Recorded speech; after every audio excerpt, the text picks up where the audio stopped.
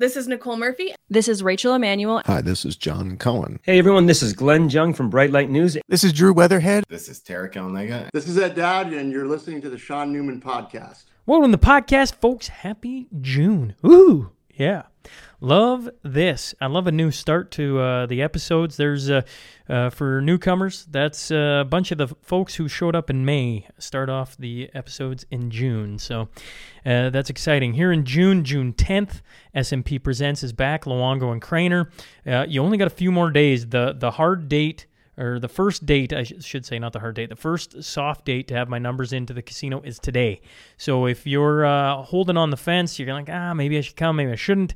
Today is the day to get your tickets, because obviously the day of, you just can't walk in and buy tickets. We have to have their numbers in for supper and all that good stuff in advance. And then then Monday is the hard date of the final number. So if you're sitting here listening to this and you're like, ooh, I should grab a ticket, the tickets are in the show notes. Of course, we have Tom Luongo coming in from Florida, Alex Craner coming in from flying in from France, and I was just ironing out the details, hotels, and all that good stuff for them last night. So it's all set to go. We're going to have a few different people in the audience coming to town. You got Leighton Gray coming in, guest of the podcast not that long ago.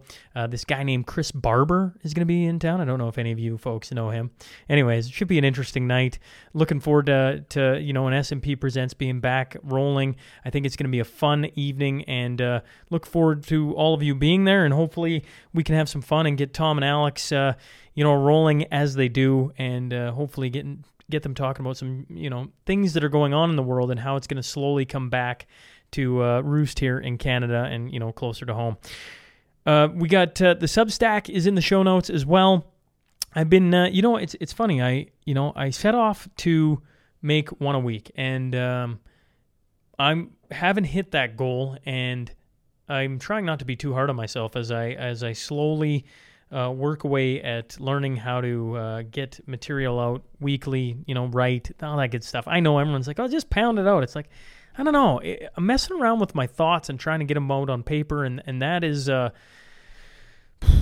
interesting endeavor, is what I would say. I've been enjoying the process, but it's taken more, not time, but more. Just, it's taken a lot of energy, I guess, to be very methodical and getting out some thoughts that I think I want to have out there for all you to read. And I know that sounds maybe a little too much of a, I don't know how that sounds. I just know if you're following along the Substack, you can sign up for that. That also is in the show notes. And certainly I'm just taking my time and making sure I get everything correct there. And I don't know. It's a work in progress, folks. All right. How about this? We got a bunch of different sponsors on today's episode. Ignite Distribution out of Wainwright, Alberta. They can supply automotive, industrial, safety, welding, and automotive parts. And I said automotive twice. I don't know why I did that. They do on-site inventory management. So if you, they make sure that you don't run out of whatever it is that makes you run. And all you got to do is give Shane Stafford a call today, 780-842-3433. RecTech Power Products, they've committed to excellence in the power sports industry. They offer a full lineup including Can-Am, Ski-Doo, Sea-Doo, Spyder, Mercury, Evinrude, Mahindra Roxor, and certainly this is the time of year to be, it's just like we're getting close to the end of school, summer holidays, and the toys I'm sure are going to be coming out. And if you want to stop in, take a look at their showroom, they got a lot of cool stuff down there. Or maybe you need some odds and ends or upgrades, maintenance. They're open Monday through Saturday. And for further details, you can find out rectechpowerproducts.com. McGowan Professional Chartered Accountants. Certainly, there is nobody higher than Kristen in my mind when it comes to this thing. I was just joking with somebody about, I don't know. When it comes to paperwork and all that stuff, it's not my cup of tea. And then you run into Kristen and her team, and it's like they enjoy it. funny to run into people who enjoy what they do, folks. Well, she's been in the financial industry since 2009, and her education and experience in this field have been focusing on helping small to medium-sized businesses with a wide range of advice and assistance, mainly in agricultural, retail, not-for-profit, and in the oil and gas sectors. They're also looking to hire a CPA and would love to grab someone local. For more information, go to mcgowancpa.ca. And, and of course, we love, they believe in the show. I wrote this down because I thought this was cool. Kristen believes in the show and supporting free speech and starting conversations. So that's pretty cool. Now, let's get on the tail of the tape, brought to you by Hancock Petroleum. For the past 80 years, they've been an industry leader in bulk fuels, lubricants, methanol, and chemicals, delivering to your farm, commercial, or oil field locations. For more information, visit them at hancockpetroleum.ca.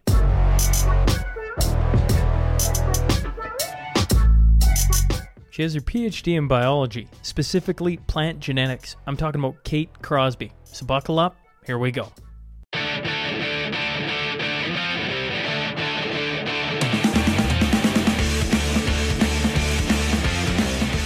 Welcome to the Sean Newman Podcast. Today I'm joined by Kate Crosby. I'm just clicking play because on this bloody Zoom feature, I know how exactly this is going to go. 40 minutes is going to go like that. And anyways, long story short, happy to have you aboard, Kate. Well, thanks, Sean. Appreciate it. This has been, Vance has been on me about this. And sometimes I seem to drag my feet on things, or I get busy, or I get whatever it is. And it's been a long time coming to finally have a conversation with you. So I'm happy we finally get to do it. That being said, there's going to be a lot of people who've never heard of Kate Crosby. So, Kate, how will you give us a little bit of your background, and we'll jump off from there? Yeah. So born and raised in the East Coast of Canada. Spent some time, I suppose, in Ontario. Eventually matriculated down to the United States of America.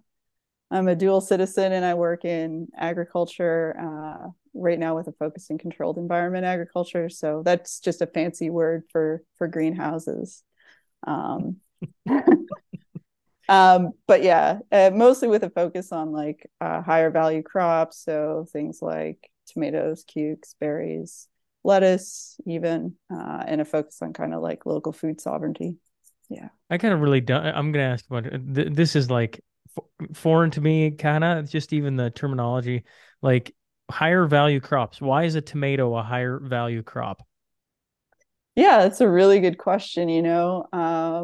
It tends to be kind of one of those things. I think we had talked about this, like what's more rare is more valuable, or what's Sure. rare is beautiful. So I think like with respect to crops, that applies too. So your common ones, your big six, and I used to work in Monsanto too, are corn, soy, cotton, wheat, canola, and sorghum. I got the six. So those are the big acreage crops down in the States, and generally worldwide too. There might be a few others, but they kind of get the commodity charge on them, but everybody needs them, right? It's kind of like the base layer of the food pyramid, similar to oil and gas maybe.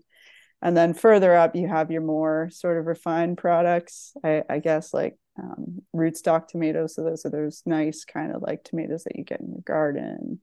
You might get like some nice fancy like long English cucumbers, but they're almost luxury items, right? Like they're not kind of high energy in terms of if you eat them, you don't necessarily get the benefit of the energy, but they're nice to have. And they do have good micronutrients. So there you go. It must be just me, because I think a tomato and I'm like, oof. It's like one.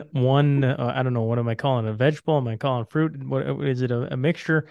Anyways, it doesn't much matter. Me and it do not get along unless it's got a ton of sugar added to it, and they call it ketchup. Like, I mean, yeah, yeah, totally. And I mean, I think that's kind of how within ag we view it. So we kind of view vegetables as sort of being the far off sort of low value in the sense that it's low volume, but it's high value in the sense as per unit. People tend to pay more for it. I know my folks who are on Cape Breton Island, Nova Scotia, are paying a hell of a lot for fruits and vegetables right now in Canada. And food costs have seemingly inflated this year and the year before. So How is it down in the States? Like, are you seeing like I guess what are you seeing down there? You know, like you kind of have an interesting a view of things because you obviously having roots from Canada, but now living abroad. Um, you know, yeah. what do you stare at when you're seeing all the funny things go on here in Canada, or even the States for that matter?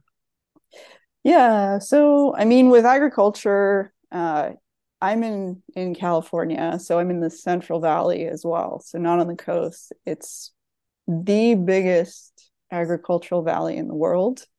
So it gets very dusty in the summer, very hot. It's much hotter than the coast. It's very flat. But it's extremely diverse and rich in terms of what it can grow. So for the most part, if you go to roadside stands, you get the benefit of cheap.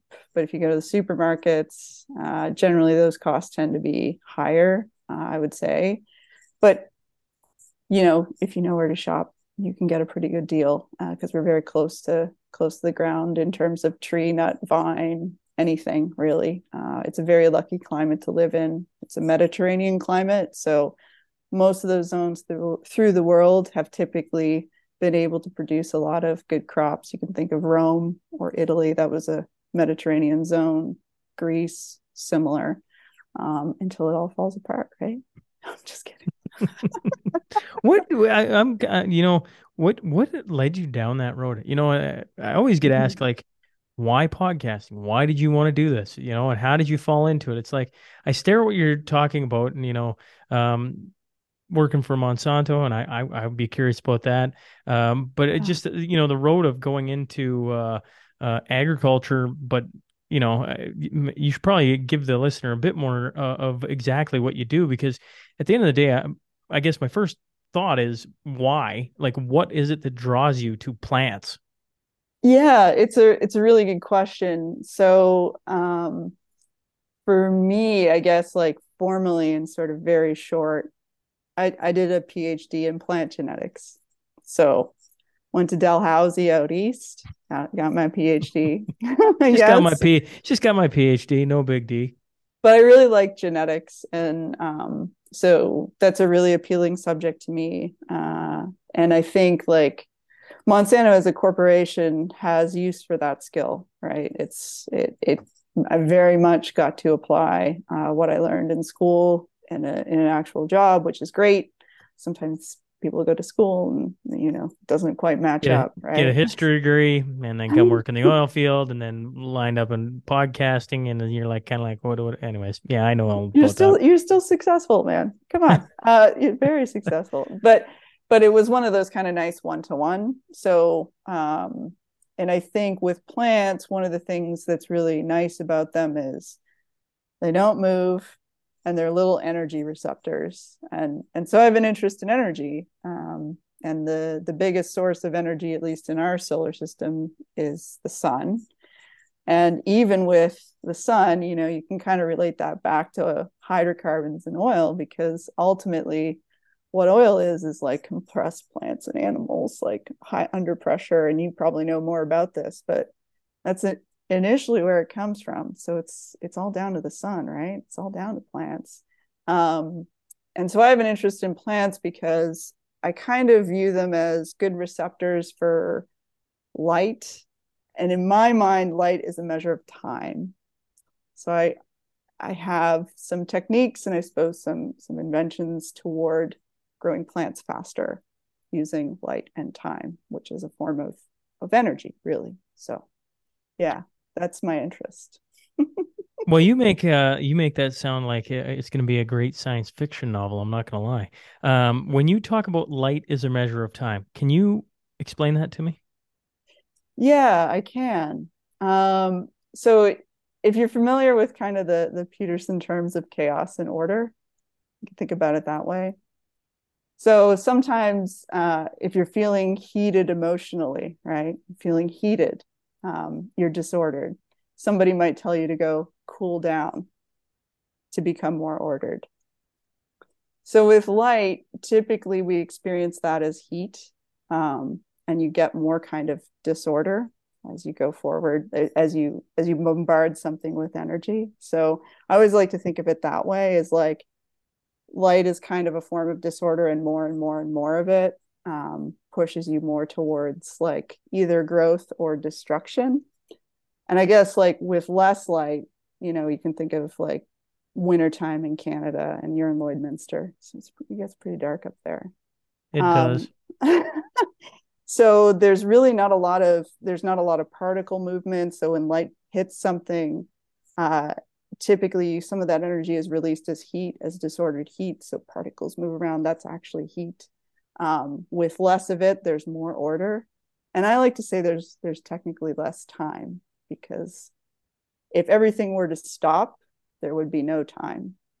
But with too much heat, you get ultimate disorder as well. So that's what the sun is, right? So this is a very far out conversation, but it does have very proximate sort of parameters to it and how you manipulate it as well. And you're speaking to a dense guy today, because I'm trying to grasp what you're throwing at me. I'm like, I don't get it. I don't get how light equals time. Because I mean, if it's warm or it's cold, and somebody out there driving along is like, Sean, you're a moron, and that's fine. That's fine today, folks. No. It's a hard concept to wrap your head around, and it's hard. It was a hard concept for me to wrap my head around. So I'll put it this way. Let me try to put it another way. Okay, in the summer, you've got 3 kids, right? Correct. Right. And it's the heat of the summer in July. What do you put on them before they go outside? Sunscreen. Why? Protect them from the sun. Why? Burning. Why do you think they burn in the summer, but they don't burn in the winter? Well, I'm going to assume the position of the sun over us, and the fact that, I mean, instead of having zero time with the sun out, which pretty much is 6 months a year I mean, just look at today here in good old Alberta, it's like plus 30. So, I mean, it's just hotter, sun's out longer, very little cloud cover. I don't know. Did any of that hit the mark? It did. You're totally right. And a lot of older ladies often wear sunscreen on their face to protect themselves from aging. And it's a very specific. So I always like to think of aging as kind of fast time, and that's that ultraviolet band of the sun that gets through at specific times of year. And so plants respond to that too, but like they have specific colors that they do respond to, but ultraviolet specifically ages human skin cells. It will also stop stomates on plants from opening, so it stops them growing if there's too much of it, if there's too little. So I like to think about it that way. That's the easiest way I can probably loop folks in, is like, well, why do you put on sunscreen? Because you don't want to age. Oh, because it's fast time in the summer with ultraviolet light. You want to stop that kind of from coming through. So that's as close as I can probably get to it. But like, and the specific like parameter is 280 nanometers. Like, you don't want that on your skin. Any further down that end of the spectrum, of the light spectrum, and you're literally. So are you saying in this, I don't know if I'm getting this right at all, so I might be buggling this up. In the summertime, are you saying it's a different color of light coming through? So more ultraviolet light. So that's violet. You can think of it as purple. Correct. We experience is just bright light because all colors are coming at once in the heat of the day. But yes, there is absolutely more ultraviolet light in the summer, and there is less in the winter. Sometimes it bounces off the snow and you can get it if you're skiing, but it's definitely way less. Most of what penetrates in the winter are what we call red and infrared. Even if we experience it as, kind of whitish light or bluish light. Blue still penetrates, but at midday. And as you get closer to sort of blue, so if you think of the rainbow, right? Red's kind of like your low and slow heat. Purple and blue are kind of like your hot heat and high energy heat, and things that are actually going to warp things a bit. And then you go further out in the spectrum, and that's gamma radiation, which is actually radioactive and will kill you. So we don't want that. We don't want that. That doesn't reach our planet. But so I'll just say this: you can use certain colors to direct plant growth and development and manipulate how fast they grow. And that's kind of what I'm very focused on at the moment. You're saying If you keep a plant, let's just say you could do this, Yeah. in a certain type of light, you can age Yes, it faster. that's correct. That's correct. So, hmm, that's a deep thought, when you really think about it. Because I mean, Yeah. like that, I mean, to build that in the universe would be almost impossible, right? But to put it in a greenhouse, all of a sudden you have real control over the environment and you could essentially grow things really, really, really, really fast. Right. Essentially. Yeah, you get more pounds per unit time. That's kind of how we think of it. Yeah. Pounds of product, pounds of crop, pounds of whatever per unit time. That kind of hurts my head a little bit. I I don't want know. I once asked Chris Montoya Yeah. something right at the end. It's funny, I've never interviewed him since. I said something about time travel. He's like, "Oh, we've done it." And I'm like, "What?" And he's like, "We've done time travel." I'm like, "What are you talking about?" Yeah. And he's like, "Oh, we'll talk about it next time." And I've never followed up on that. And somewhere in the back of my brain, it's lodged. And you're talking about not time travel in a sense, but that you could speed up time. Well, I mean, yeah, as the plant experiences, yes, yes, and I think you could probably do it to other organisms, even humans, but it would be very cruel. I mean, you think about solitary confinement. If you leave the lights on for 23 hours of the day, like that's going to screw up your internal clock and how you experience time. Yeah, for sure. Yeah, that sounds like torture, not actual living, doesn't it? It does, doesn't it? But thank goodness plants don't have feelings. At least we think. Pretty sure they don't. So where do you see that going then? Do you see the ability for greenhouses to perfect a way to shorten the growing period for plants so that, I mean, Yeah. just think about that. Like, think of the possibilities, I guess, that could come out of that. Yeah, I think I mean, I live in California now, so very lucky to have the climate that we do, but I do eventually want to return back to Canada. It gets a little hot here in the summer. Um, so anyway that You're missing winter, are you? I am missing You winter. might be the only one, Kate. I don't know how many I people don't think really, so. everybody's fleeing. They're like, get me out of this. You go through like the dark days of winter in January and February. You're just crawling at the wall. It gets +1 here. And pretty soon you're just walking around in t-shirts and shorts. Nobody's even judging you because you're just like, I get it. I get it, man. Drink it in. Yeah.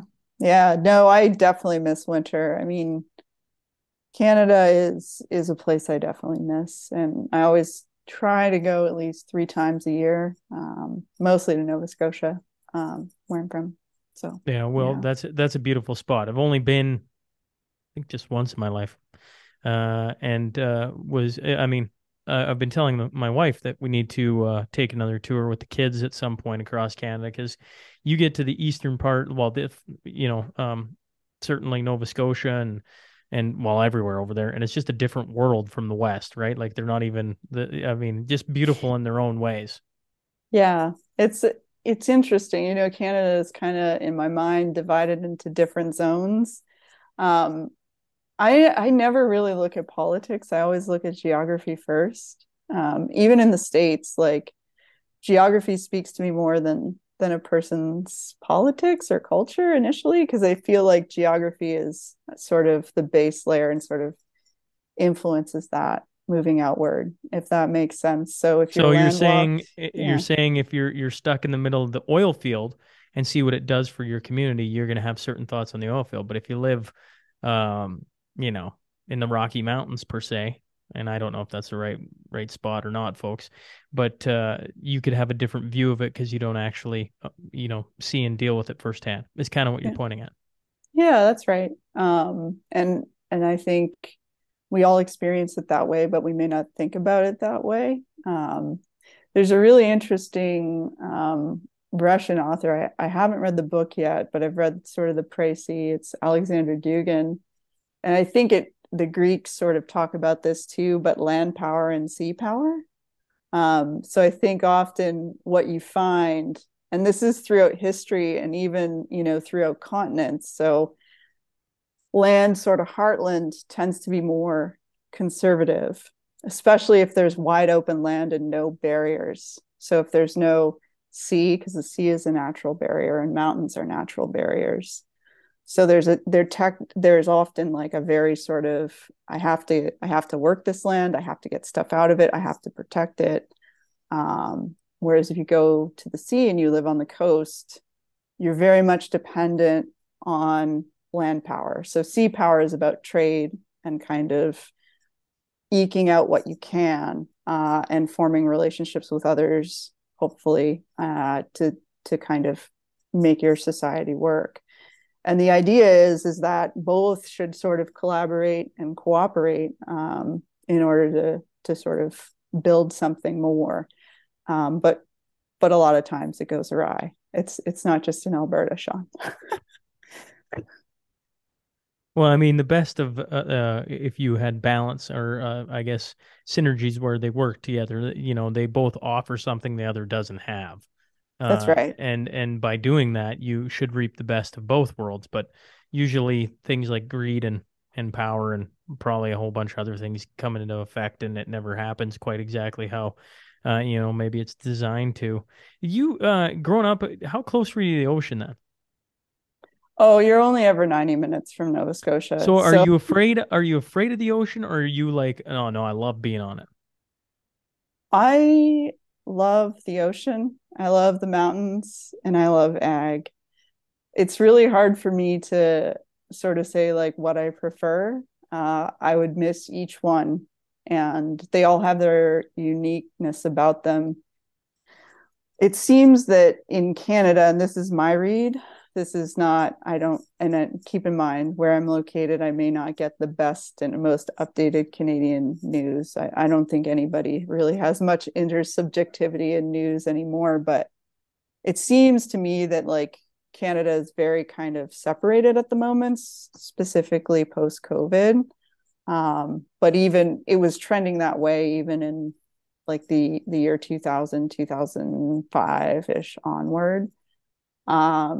And I'm not really sure how that began. I just know that it's kind of increased, and it's been something that I've just been like kind of down on. Like the 90s was all about Quebec trying to separate, and now it seems like it's the West. And so, yeah, I don't know how that sort of initiated. I have observations on why, but I don't know how it started. I have my own explanations on why. Well, Yeah. well, what are your own explanations? Now you got me. I mean, give us some of your wisdom, Kate. I don't know if it's wisdom or if it's just like pulling something out of thin air. So I think I might have talked to you about this before, something called regulatory capture, and what is rare is valuable. So this is this idea that if you can manipulate the supply of something, it becomes more valuable. So there was a certain company that I worked for that had new technology, and they wanted, let's just say they were GMOs, because they were. And they were safe, but they wanted to control the market. And so the way in which one might control the market is by establishing so many regulations, such as to make it rare, that they were the only ones able to control it. So let's say, oh, it needs to go through 7 years of testing before it's declared safe. If you're a young startup company trying to get into that space, it will take you a long time to sort of push that forward. And I think with respect to maybe Alberta and oil companies, I might suggest that, by constraining the supply of oil, it might actually be more valuable to the companies. And that also, who are the shareholders of the companies is the other question I always ask. And in general, it's like for Canadians, I don't even know if most people know this, but like, it's like there's something ridiculous, like maybe like 10 companies in the TSX that are oil companies. So almost everybody that has a retirement plan is a shareholder and owner of Canadian oil. And so it's this really weird tension. I would almost say it's like an emergent property of like a big financial system where Shareholders want to gain more value out of oil they own, right? They want to retire, they want to have a nice life. But simultaneously, it can only maybe get more valuable if that supply is limited. Because if you let it go, maybe it doesn't increase in value, right? Like if you flood the market with oil, what happens to the price of a barrel? It goes down. If you constrain it, what happens to the price of a barrel? It goes up. And what happens to the profits of those companies? And then what happens to the shareholders' funds? They go up too. And so these are just things that I've thought about with respect to Alberta, but also kind of in general. I always like to look at like, what are the incentives for why someone might want to restrict resources in one place or another, rather than getting super upset about it. It's like, what are the incentives for restricting, oil supply in Canada? What are the incentives? Who has something to gain? And I'm not saying I know who, but like, those are the questions you might ask. So when you look at different pipelines getting shut down or et cetera, et cetera, et cetera, you go, maybe, just maybe, the very oil companies it would actually help if they never put those through. It's possible. Yeah. It is possible.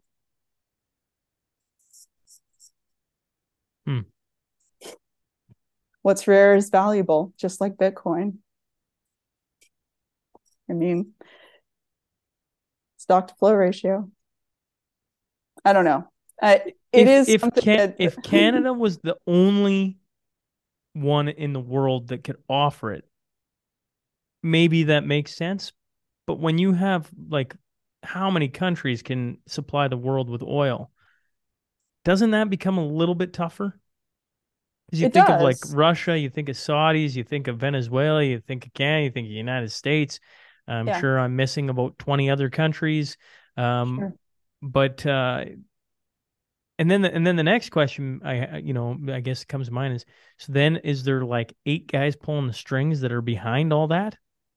I don't think yeah. So I was like, I want to separate causality from emergent property. So what I mean by that is like, we often look for scapegoats or who's responsible in a big system when really it's just because incentives got tied together in the wrong way. So if you have like, I don't know, I think the Canadian government is the biggest employer in Canada. I think that's true.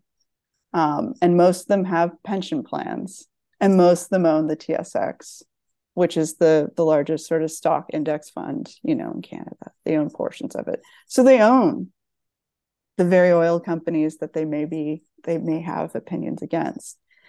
I don't think so. That's kind of an emergent thing, right? So when incentives become tied together, I think things go murky. I also think that recently it seems like with respect to a certain, the war in Ukraine, the price of the commodity has spiked up. I mean, who had incentive to do that? I'm not sure. And then you see sort of other games afoot with kind of OPEC trying to flood supply, right, or trying to restrict supply. So I do think that these kind of games go on, but I never really look to the politicians. I always look towards the companies themselves. And whoever their shareholders are. Do their shareholders want a return? Oh, yes, they do. Okay, how can they get that return? It might be when I go back to when you were first mentioning the GMOs and like the 7 years to get into it because it's, their technology and they kind of found ways to put a lot of hurdles in the way. Uh, that makes a lot of, well, I guess in my brain that makes a lot of sense because if you're a company that has, a hold on the market, the way to keep your hold is to essentially make it difficult for others to get into the said market, essentially. That's right. The, so, that's when I think about that, let's just take oil out of it for a second. I'm like, oh man, if you're making billions of dollars, how much money do you? But then I don't know. I don't know the murky world that is that. That's like, nope, nobody's ever come because it's kind of like podcast. Well, I mean, this in a really cheap sense, folks. I mean, anyone could start a podcast tomorrow, at least for the time being. And I guess we'll wait and see where that ever goes. But like, it'd be like Sean's the first podcast ever. And instead of encouraging others to podcast, he's like, no, you actually have to do like the 7 years of things to even get to where you get a podcast on the air.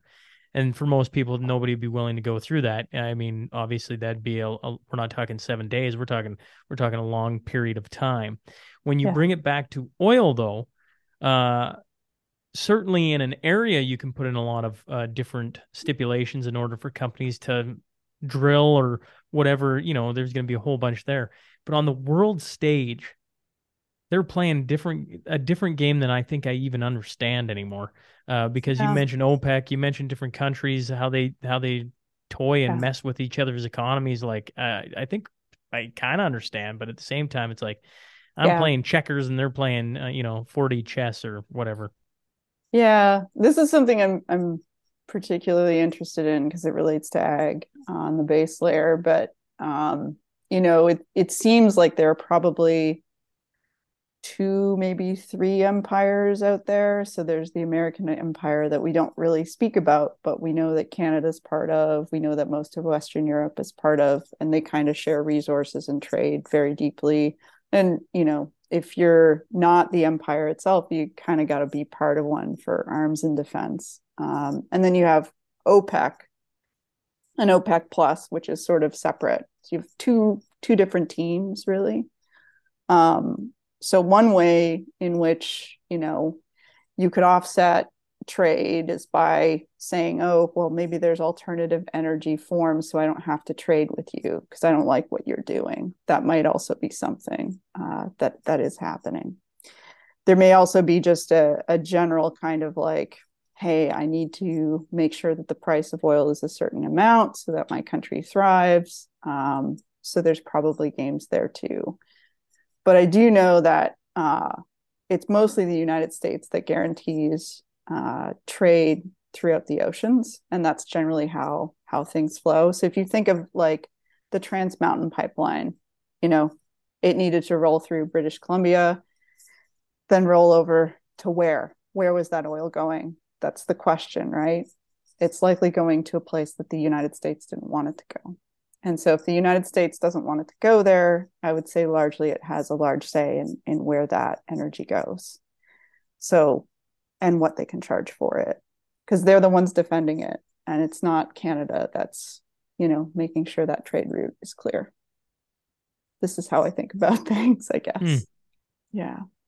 For the listener, we had to take a short break. We're patching things together here on good old technology, and I was, we were talking about a few different things regarding oil and that type of thing. But one of the things we'd written down before we started was why politicians are false gods and do not have as much power as they seem. They are merely middle managers. And I read that and I'm like, we got an election coming here in Alberta in no time flat. And actually, by the time this is released, it'll be dang near happened. So I thought, why better way to switch gears and really, well, I don't know how much it's switching gears from oil and control from the U.S. and everything else, but politics. What comes to mind when I rattle that off?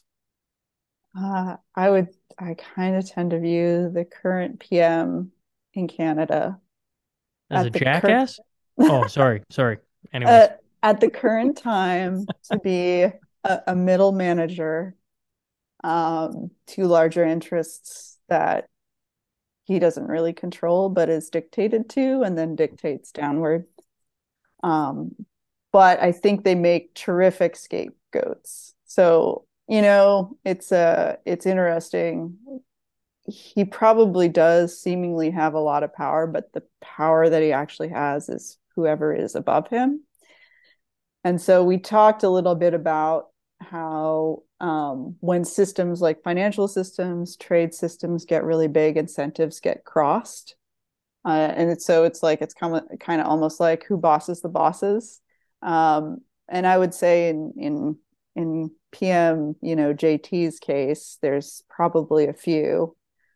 From a defense and trade perspective, it's pretty clear it's the US. But then the question is, okay, well, who is really kind of, guiding the US as well. And it's a combination, I think, of oligarchic companies. So companies that are on the S&P 500 that have to please a lot of shareholders, which we all buy into.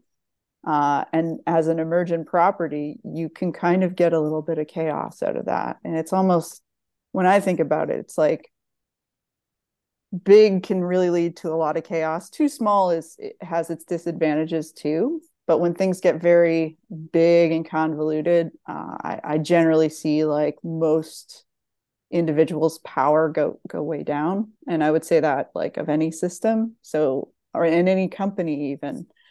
If you start off your own small business and you have only a few employees,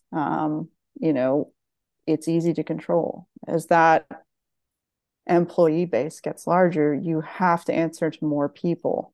And so honestly, like, your power diminishes unless you rule it all. And I'm sure like at points in history, there have been kind of monarchs that have ruled over systems that they've had a lot of control. Like one common US president that had a lot more control over many departments and I would say companies would have been FDR because he was a wartime president and so had special powers. But I don't think we've really seen a president in the United States have as much power as FDR. And this is something actually that Curtis Yarvin talks about. And I don't know if you've heard of him, but I don't agree with everything that he says, but I agree with that point. I think FDR was the last US president that had a lot of actual power. I don't want to sound jaded, but often my family will be like, well, who are you voting for? Like, who do you think should be nominated for the US presidency? And I was like, honestly, who I think should be nominated? The CEO and board of Exxon, the CEO and board of Johnson & Johnson, because that's actually where sort of power sits, right? They kind of direct downward and sort of dictate a lot of laws and legislation because they're ultimately responsible to their shareholders and making a profit. This is the phase we're in right now. I don't think we'll be in this phase forever. But when I look at someone like Justin Trudeau, or I look at someone like Joe Biden or even Donald Trump, I'm not sure the entire power resides in that individual. It's who's behind them. Do you think that's hard well, I mean, certainly more people are beginning to understand that, but do you think that's a hard thing for people to comprehend maybe? Just, like yes. you look at Justin Trudeau and you go, he's our leader and he's pulling the strings and he's the guy. Totally. And it's kind of like, it's nice. It's kind of like sports. Politics is totally like sports now, right? In some ways, it's like, that's the team. Like, you're either for the team or you're against the team. You kind of mythologize them. But at the end of the day, it's a little bit just a game. And I think the other way, maybe humans and people kind of like to externalize and say like, he's responsible for everything. And ultimately there is in some circumstances. But when something's so big, I really don't think it's one individual. They like to scapegoat and point at somebody, possibly because they don't want to look inward at themselves, right? Like, I'll give you an example. So I used to be, I guess, kind of like, I came up through academia. So obviously I was like a very big like climate change person, like, and I'd say I've moderated my views, having learned about commodities and how the international trade system works. And how much my entire life revolves around hydrocarbons and also the food system. But I was ready at a certain age to be like, oh, those oil producers just being pollutant. And then I go and I look at, my 401k, which is kind of like I guess a RRSP in Canada. And I'm like, oh, I'm an owner of an oil company. Interesting. Wow. So I'm being a total hypocrite by doing that. Complete and utter hypocrite. And I think people like to scapegoat certain things in frustration, knowing that they're ultimately connected to it. they're connected to the thing Most they're people, I don't think, scapegoating. want to acknowledge what you just said. Like most people don't want to do that level of, No, they just want to get angry at the machine. absolutely. And I think, we, the question is like, what do we do if we're constantly getting angry at the machine, and how do we sort of change that? Well, we realize maybe one, we're linked into it. Maybe if a system gets so big and convoluted, it's really hard to control. And so maybe you step back and you say, like, hey, maybe we need a little bit more sovereignty over here and a little less oligarchy happening over here. Let's dial it down a little bit. Growing up in Nova Scotia, I always remember that telephone companies, utility companies were very sort of fractally local in the sense that they were controlled by the community. So we had Maritime Tel and Tel. That got taken over by Bell Alliant. And now it's just Bell, I think. And there are only 4 companies that sort of provide awful sort of cell phone plans in Canada.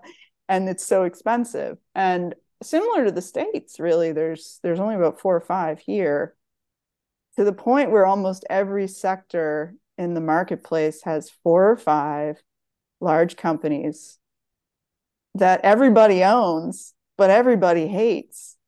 And so we're kind of wrapped in this embrace, sort of yelling at each other, not What happened? realizing. What do you think? Where do you think that goes?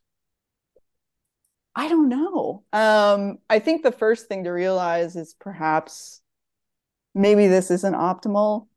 Maybe we should break up some of these systems, maybe allow them to sort of be geographically distinct would be one way. That's kind of how it worked in the early 1900s till about maybe the 70s. You had much smaller companies. That might be one way. I think, we'll see a lot of change because I don't know if this stays functional. There's always a possibility it gets bigger, which would be worse, in my opinion, at this point. I think big's really hard to manage, just generally. Really big, complex systems are hard to manage. Yeah.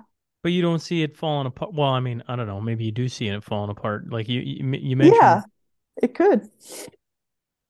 Sorry, go on. No, I don't know. I'm listening and you got my brain kind of spinning a little bit, and I'm just like, I don't know. Like like how do you get out of this perpetual cycle we're in?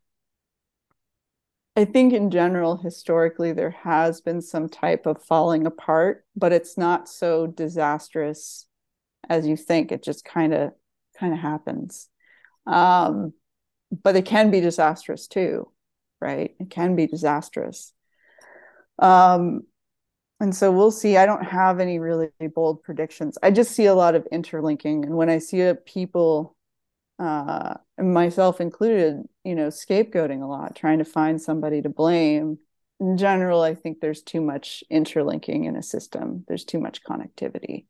That's like, oh, okay, well, how do we make a best of a bad situation? Might be a way of looking at it. And how can I go from there? I mean, personally, if I'll just use the example of Alberta.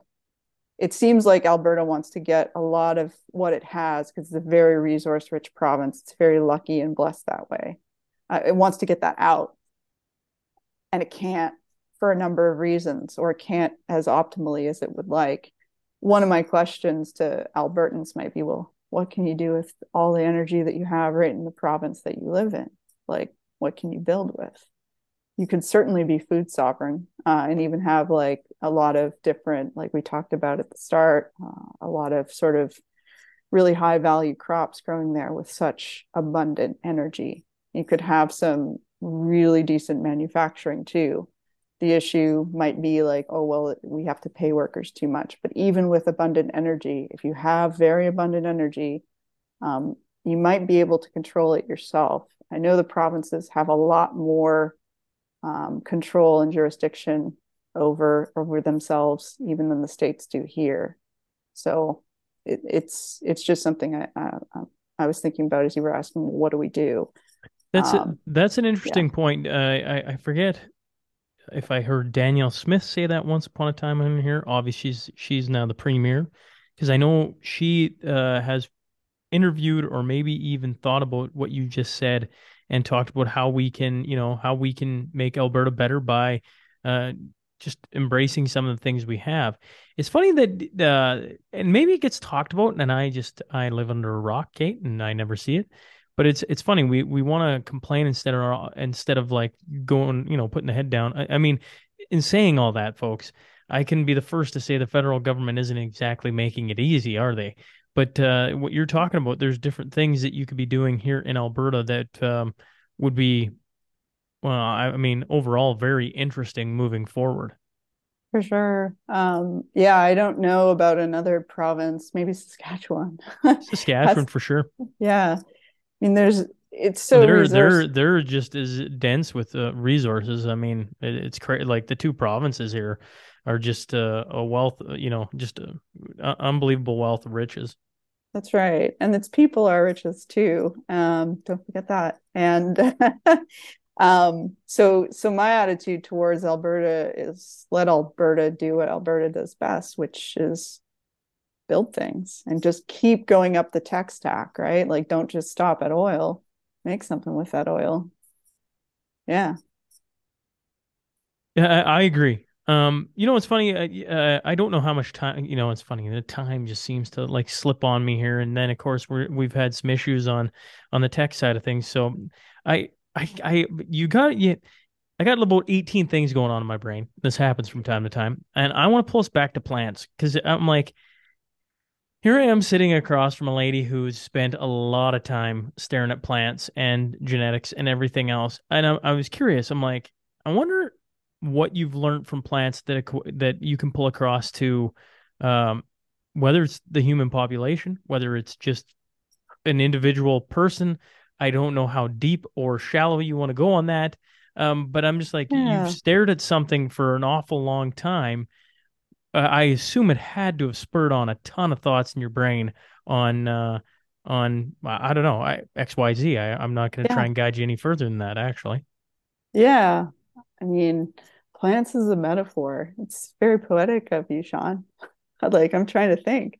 It's tough. I guess, one of the things I would think about is plants are sort of a way of thinking about the human calendar as well. So kind of in the we have I know I'm not going to get astrological here, but we do literally have a winter solstice and a summer solstice where we have in really technical terms kind of the lowest watts per meter squared in the winter of kind of the sun hitting the earth at a specific spot, and then in the summer.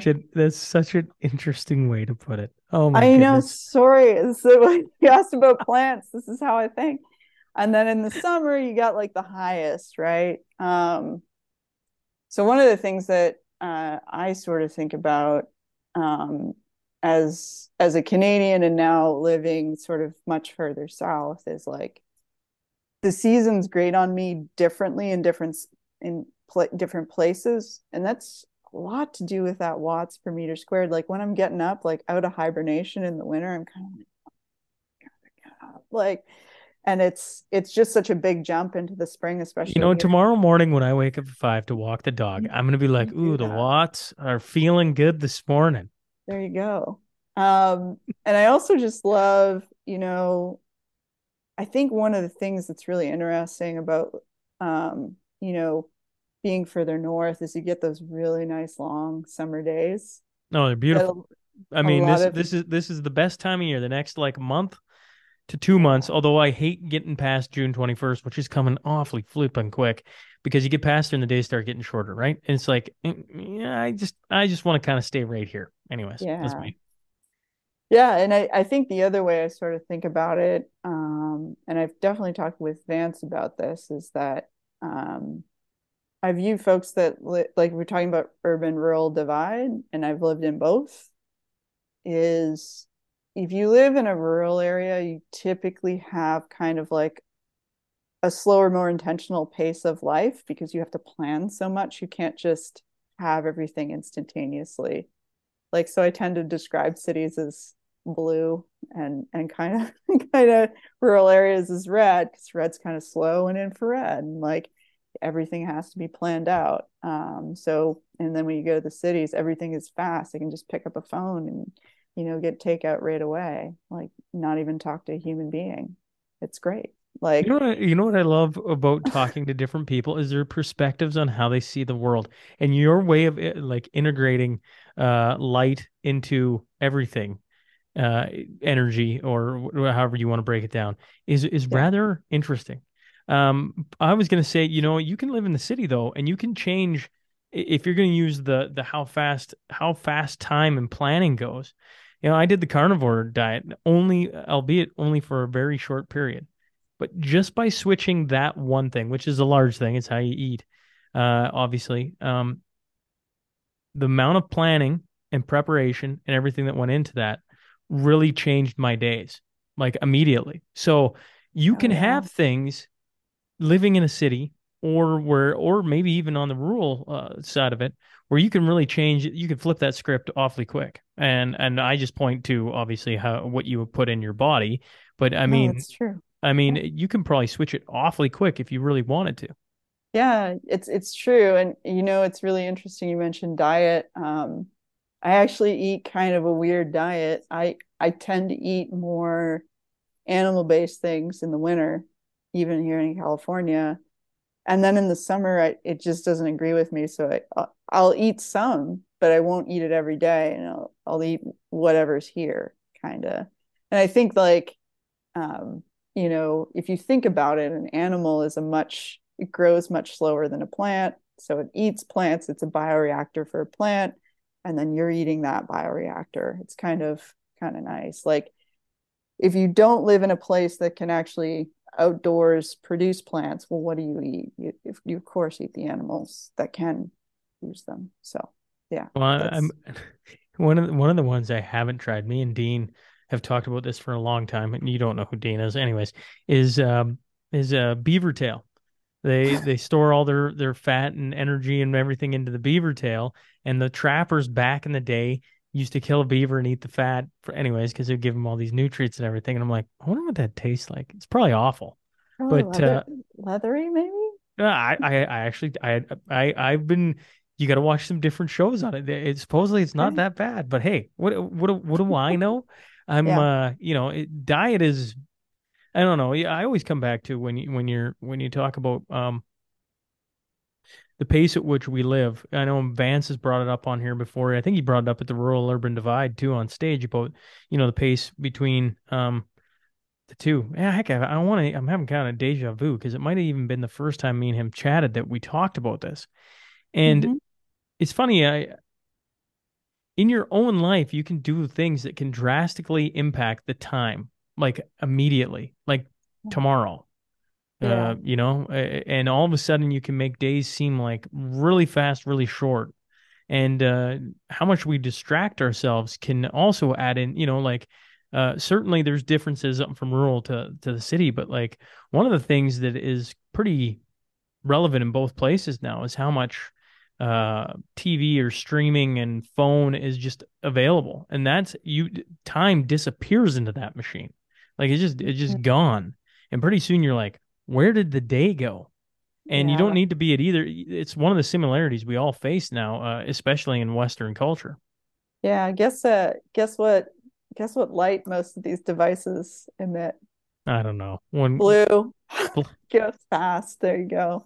It's almost like our human eye is drawn to it for some reason. I don't really know if it's intentional or not. I know you can get apps that sort of slow it down, that make it a little bit more orange so that you do you don't pay think attention to when it. you think about that though, do you think that Yeah. was intentional? Like, do you think like Oh, they just 100%.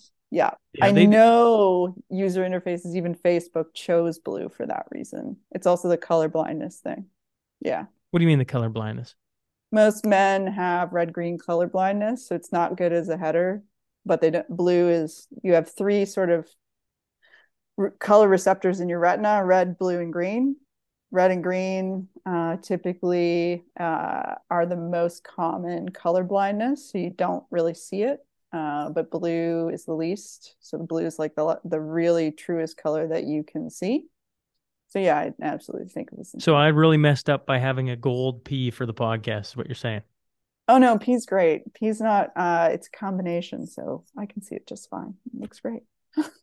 Have you ever, like when you mention the phone, when you mention Facebook, I'm curious, like I assume, Kate, a woman of your talents and having your background and your expertise, and I don't even know if you can, I'm putting on the spot, but have you ever like been approached to like work on some random projects with like, you're like, why would you want to know how this formulates towards X?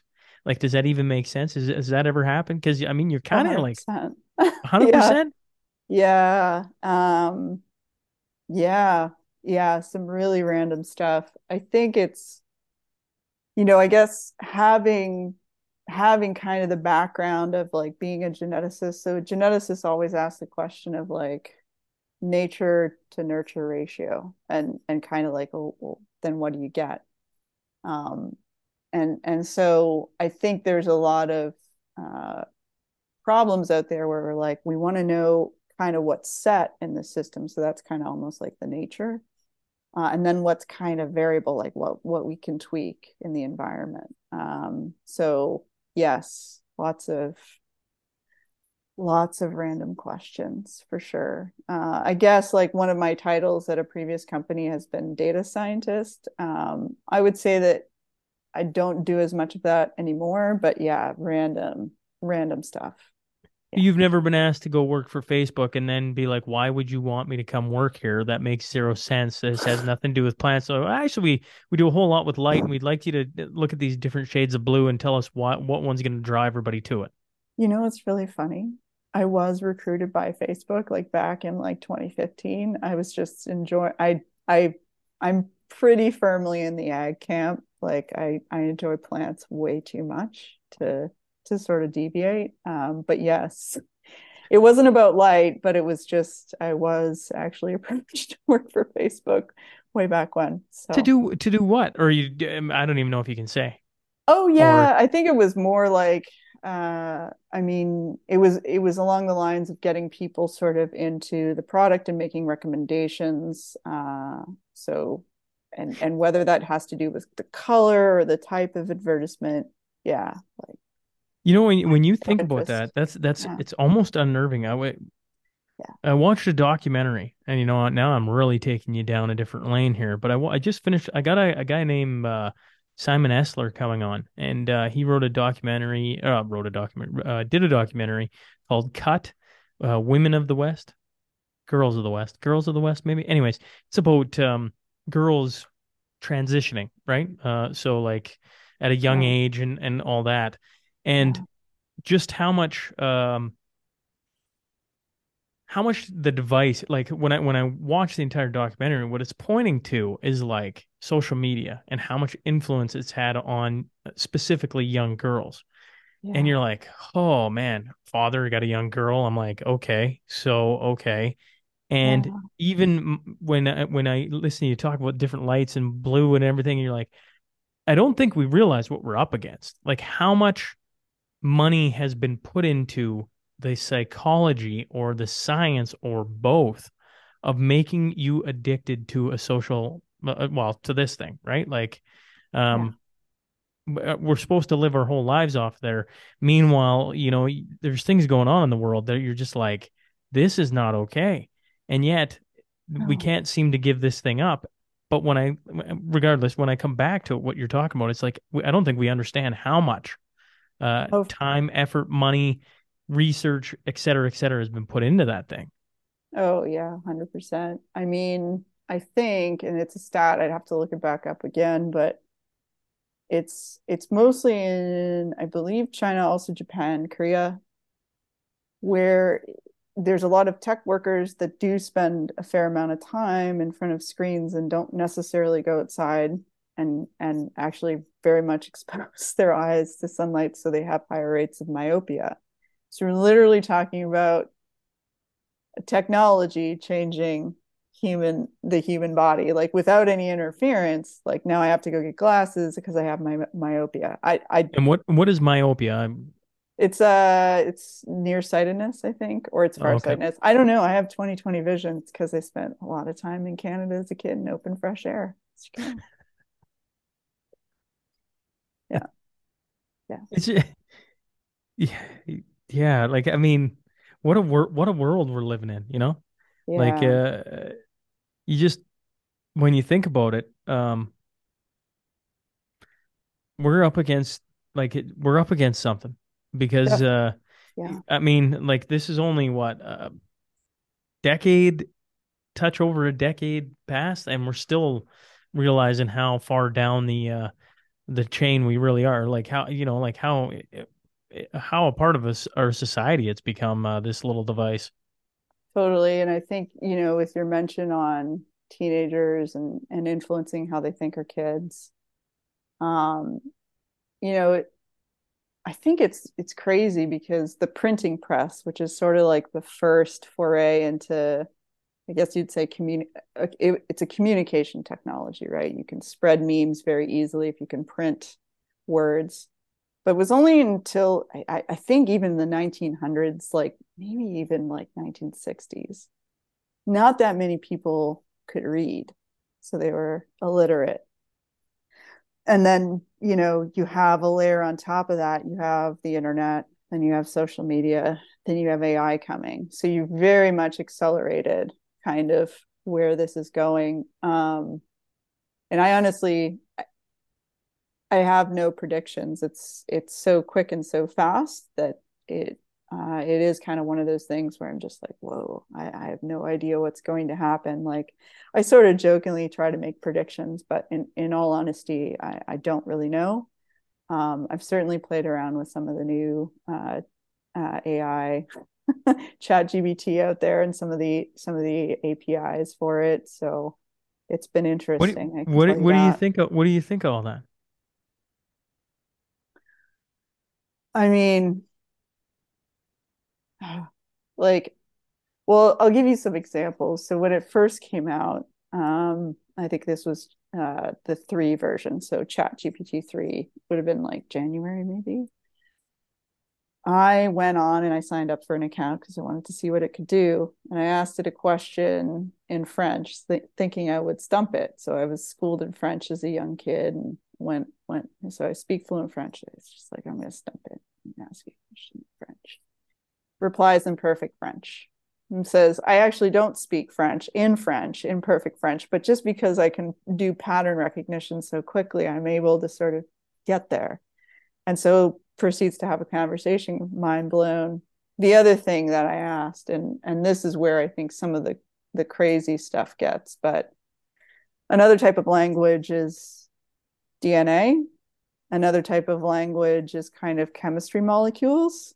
So you can ask Chat GPT, hey, create me a different molecule for Agent Orange, and it will answer. Create me a different molecule for carfentanil. I think they've taken that part off, but you can see that it is able to sort of process any text string. So that's fascinating. But at the same time, it's terrifying, right?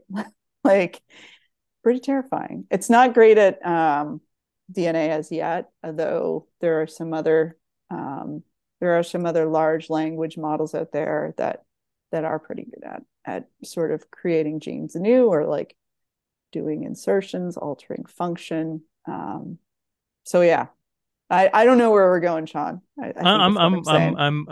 Well, I have my very basic thoughts on Chat GPT. The first time I ever heard anyone talk about it was Vance sitting on stage and him and a guy in the audience who I'm now in a men's group with, which is kind of funny Oh, enough. nice. Yeah. Uh, we're talking about it. Like Vance was like going back and forth and talking to the audience, and I'm like, I'm gonna have to look this up, right? So since then, I've looked it up and certainly played around with it. And I'm just like, I think Sean's too simple, folks, to like really understand the danger he is working with there. Like I kind of get it, but I kind of like, okay, like anyways, it's Yeah. I don't know. It's like where does this go? I don't freaking know. Do you think they knew where the iPhone was going when they first like certainly some people understood.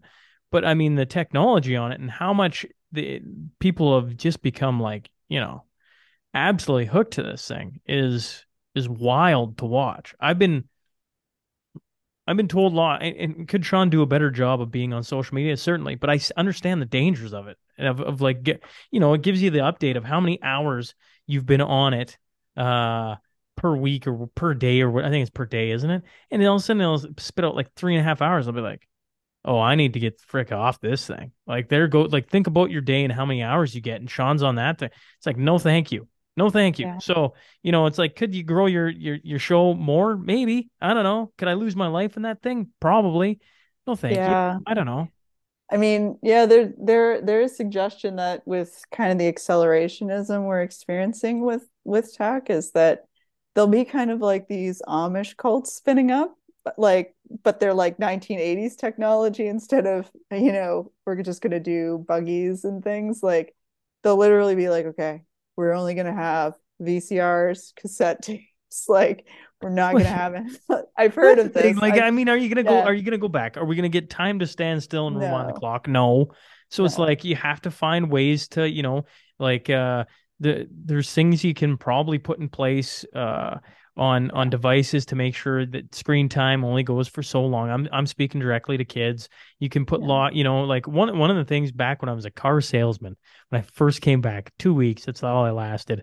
But I was like reading the thing. This is 2011. I was like reading like the features of all these vehicles because I was like, well, if you know the features, maybe you can sell it to somebody. All right, so I'm reading through, and one of the vehicles back then, you could program it for who was driving it. So if it was your 16-year-old, you could put max speeds on it, and that was over a decade ago. And I remember thinking like, oh, that's pretty smart. If you're worried about your kids and you don't want them doing what Sean did and maybe Kate did, where it's like, let's see where the governor is on this thing. It's like, well, you can't do that now, and it's like, to me, that's pretty slick. So there's no way you're going back.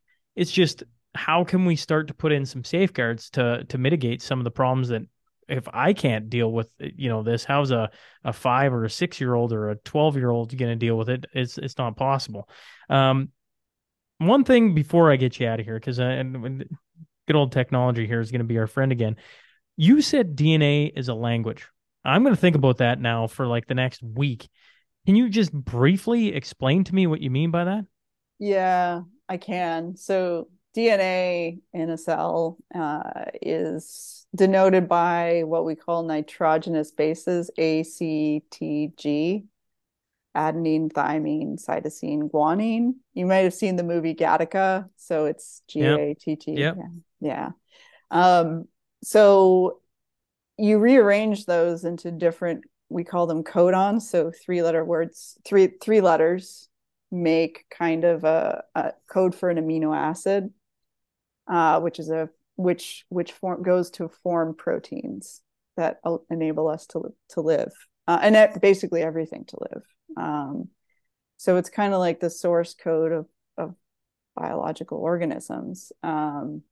So I think with large language models, there's a tremendous possibility of using these to sort of find new genes, find new what we call paralogs between species, maybe like, oh, this might work over here. Not to say that it's, all good or whatever, but I do see that absolutely that style of model can absolutely be trained on, whole what we call genomes of beings to be able to say like, hey, this is maybe where we want to go with this particular gene, or maybe we could fix this disorder if we had this in here. Like, how would we fix it? What could we do? Like, I'm not going to get too much into it, but it's But what that's a you're part. saying, Yeah. am I visualizing this right? You're saying like, so DNA, you can read it as a language, okay? And so my brain immediately goes to like a sentence. Let's just, the Mm-hmm. sentence is Mm-hmm. whatever, and in the middle of it, it's misspelling thing. So you're Yeah. saying you could see that and just take that out and put thing in the proper spelling, and it would fix the sequence, and all of a sudden the disorder would disappear. Yeah. That has to be done at what we call, if in humans, it would have to be done at the what we call the embryonic stage. You could do it later. There are moral questions that get attached to that, because yes, there are specific genes that underlie things like Huntington's disease, autosomal polycystic kidney disease, which my partner actually has. So like, could that be fixed, initially? That would be great. But then you get into other sort of moral dilemmas on what should be fixed and what should not be fixed. So well, it's a tool, it's available, and then, leave the philosophizing and morality maybe to the philosophers. But it should be discussed, I think. How do we use this tool? How do we balance it? Like, we're not going to go back to the 80s and be an Amish 80s cult, although that would be a great name for like a band, Amish 80s cult. Like, I don't know. Be a great little experiment for a Yeah. month. Yeah. There you go. Go back to VHS.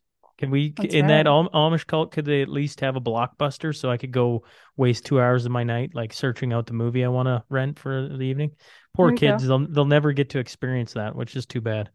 I know. I know. Shame. Appreciate you coming and doing this, Kate. We bounced around a lot, but that's all right. There's too much. It feels like there's like so many topics that a guy can try and rattle your brain around with. Either way, I appreciate you giving me some time, and I look forward to seeing you again when hopefully we get to bump into each other. I assume later on this year. Oh, for sure. Thanks, Sean. Really appreciate it. Nice to talk. Okay. Take care. Bye.